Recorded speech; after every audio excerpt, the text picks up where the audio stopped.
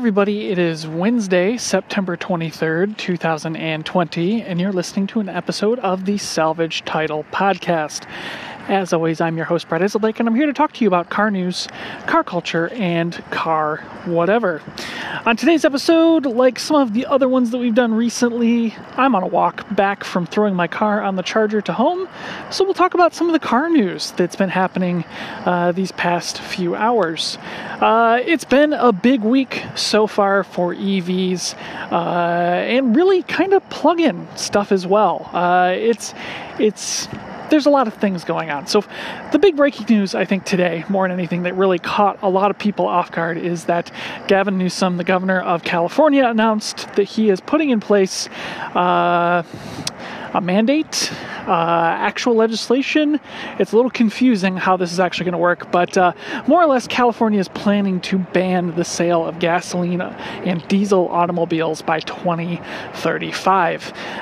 This 15-year gap is going to be used to encourage automakers to continue to electrify their vehicles.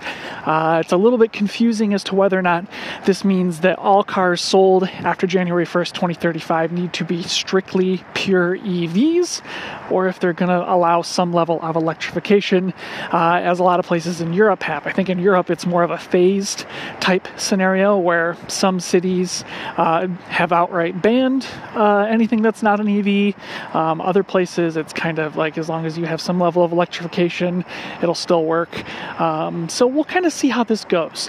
I think the big question is, here in the United States, how well is this going to go over? Because, EVs as a technology are still catching up in many different ways, which we'll get to in a little bit. But it's, I don't know. I think it's a great idea. I think this is the kind of thing that governors should be doing across the board because, let's be honest, the federal government is not going to be enforcing this anytime soon with the current president in office. The flip side of this is that, disproportionately, electric cars are more expensive and lower income people are not going to be able to readily afford them. But on the flip side of that, the average new car transaction price is in the mid $30,000 range, and that's where many a new electric vehicle are actually starting at price-wise. So, all things considered, I think 15 years from now, we're going to be looking at this type of thing and going, wow, this was a good idea. We should have done this before. But, it's hard to predict where things are going to be at. But I think the main thing to draw from here is that, having this kind of mandate is going to need to create cheaper, more affordable electric vehicles. We're starting to see those prices fall quite a bit, and I think we're going to continue to see them fall, which I guess may as well jump to the next big point. Tesla had their Battery Day announcement yesterday, and while it was boring as hell, there were a few little tidbits that I think were really interesting and kind of point to where we're going, especially with what Gavin Newsom was talking about. So Tesla announced that they are going to be basically reducing the cost of their battery packs in half within the next 5 years. This is going to be done with different use of rare earth minerals and with different kind of battery construction technology. And they're also saying that they're going to be able to make the batteries more energy dense, and in theory they're going to be able to make their cars go much, much further on a single charge. Because these batteries are going to be less complex, they're going to eventually be able to build entire chassis around these batteries. They're going to significantly reduce the parts count for all of their cars going forward. Now, that would imply a couple of things. One, that there is going to be a next generation Model S, Model X, Model 3, so on and so forth. But one thing that they did very casually, secretly hide in the presentation was that they are working on a $25,000 compact electric vehicle that's supposed to be available within the next 3 years. The question, of course, for me is what does that even mean? Is that just a goal? Is this a loosely defined idea? Because they promised a $35,000 Tesla Model 3. They built 6 with some wood and glue, and they kind of brushed it under the carpet and said, well, if you really, really want one, you could order one. Saying that they're going to do a $25,000 compact car, one, indicates that they're worried about what Volkswagen is doing, which we'll talk about in a second, but two, that they recognize that the lower ends of the market need to be captured, and they've got great brand identity. They're definitely an aspirational brand for a lot of people, and having a car at that price is going to really bring in a lot of folks. They're talking like they want to be able to build millions of vehicles in the United States within the next 5 to 10 years, and by adding their new factory in Texas, they'll certainly have the capacity. But when they're talking about building up to 250,000 Cybertrucks a year, I just have to go, what the hell are they smoking? I think they are absolutely loony to assume that they're going to be able to build and sell that many of those trucks. But, who's to say? That thing is still vaporware as far as I'm concerned. But, yeah, it was a weird conference. Tesla stocks really took a big hit afterwards.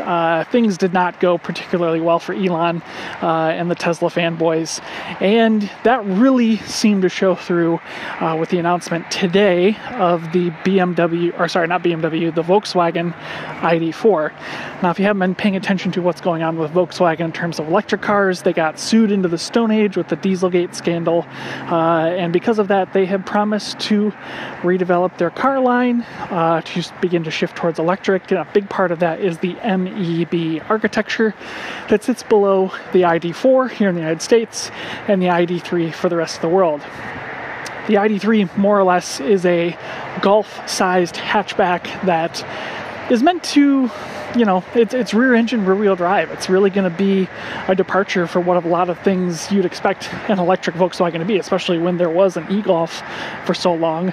The ID4 that we're going to be getting here is more or less an ID3 on stilts. It's got a slight body lift. It rides up just a little bit higher, but it's really just a tall hatchback. The big, I think, announcements really to kind of be taken away from this is that Volkswagen doesn't really seem to be shying away from restricting content in order to hit a lower price point.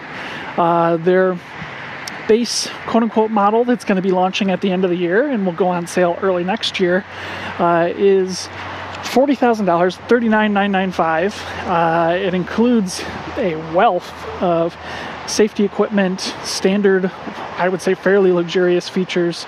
Really the only thing that isn't on there that seems kind of surprising is leather seats, just because leather seats seem to have become so ubiquitous with electric vehicles. But cloth seats, heated up front with a heated steering wheel, fairly decently sized touchscreen, a ton of active safety equipment, parking sensors, pretty big wheels. It really seems to be a pretty good value. The car has an 82 kilowatt hour battery. About 77 kilowatts of that are usable. Volkswagen is saying that you can go up to 250 miles on a single charge. That's their estimation. It hasn't been fully tested yet. Real world, I'm going to bet, is probably somewhere between 210, 230, depending on your temperature, where you're at, how you're driving, so on and so forth. So, figure about 3 to 3.5 3 to 3.5 miles per kilowatt hour, which is pretty good. It's about what I get in my Volt. Really not too bad. Also considering the size of the car, it's going to be similar to what an older Tiguan was. So comfortable for 5 adults, room in the back for your luggage. It's going to be able to tow up to 2,700 pounds. They will eventually offer it in a all-wheel drive variant with over 300 horsepower. The initial rear-wheel drive ones are going to be around 200. They're saying 0 to 60 in like 8.5-ish seconds. Top speed really doesn't matter, but all in all, a pretty reasonable family crossover vehicle. And, for the price, I really can't fault it in any spot with the kind of stuff that you're getting. Now, where things get kind of crazy, at least in my mind, are with the option packages. The next step up from the base trim is like a $4,500 option pack that really just adds fancy lighting, bigger wheels, different tires, and leather seats. And I don't really feel like that's necessarily going to be justified. I'm really curious to see what kind of an impact that has on material quality. Volkswagen knows how to cut corners. Look at their North American product lineup. But at the same time, I don't know. I think it's pretty exciting. And I think, looking at the crop of vehicles that this is going to be competing against, things like the Model Y, the Ford Mustang Mach-E, the Nissan Ariya, the forthcoming Chevrolet Bolt EUV, to some extent the Toyota RAV4 Prime, it just goes, the list goes on, and they're all right around $40,000. And I think Volkswagen really has cut out an edge for themselves. One, in terms of style, it's very inoffensive, it's very clean, it's elegant, the interior is very open and airy. They did a really good job, I think, with making this an acceptable EV design for the widest number of people. I think they also did a bang-up job, with the chassis development. They're talking about how they wanted to make this a very fun vehicle to drive for, novices and, pros alike. And they also really talk about value. And they're really hammering home the idea that you don't need to be a wealthy person to have an EV that goes over 200 miles of range. And I think that's really the key, is that they're planning to build an electric car for the everyman, and the same way that they built a car for the everyman with the Volkswagen Beetle. So it's going to be cool to see what happens. They said that there will be a cheaper variant later on down the road for about $35,000 before incentives that will be built in Tennessee, but that model won't be available until the 2022 calendar year, so we've got a ways to go. But yeah, I'm trying to think if there are any... Oh, one other thing. 3 years of free charging from Electrify America. That is a pretty big deal because this car can suck down juice pretty quickly.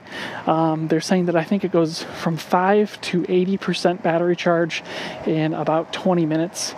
Really, nothing to shake a stick at. That's pretty close to what it would take to, stop for gasoline in some places and top off. Yeah, of course, a gasoline car is going to go further, but not an obscene amount of time.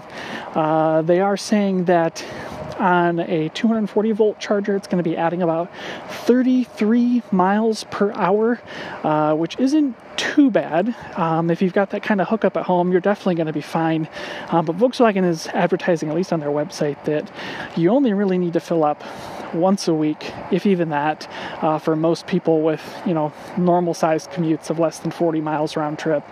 And, I think that's the game changer that everybody continues to look for. Now, here's the secret.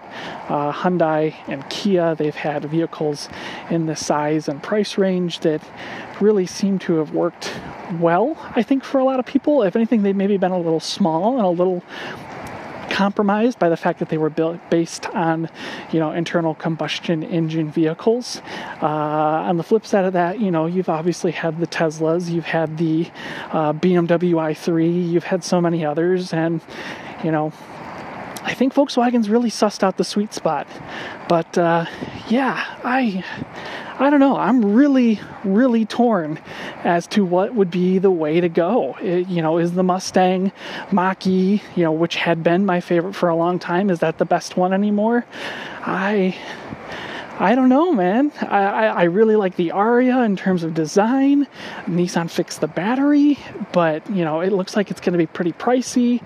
I think the Bolt EUV is really the big, question mark hanging over everybody's head, because the Bolt as it stands is still a very long range, nicely priced, nicely sized vehicle.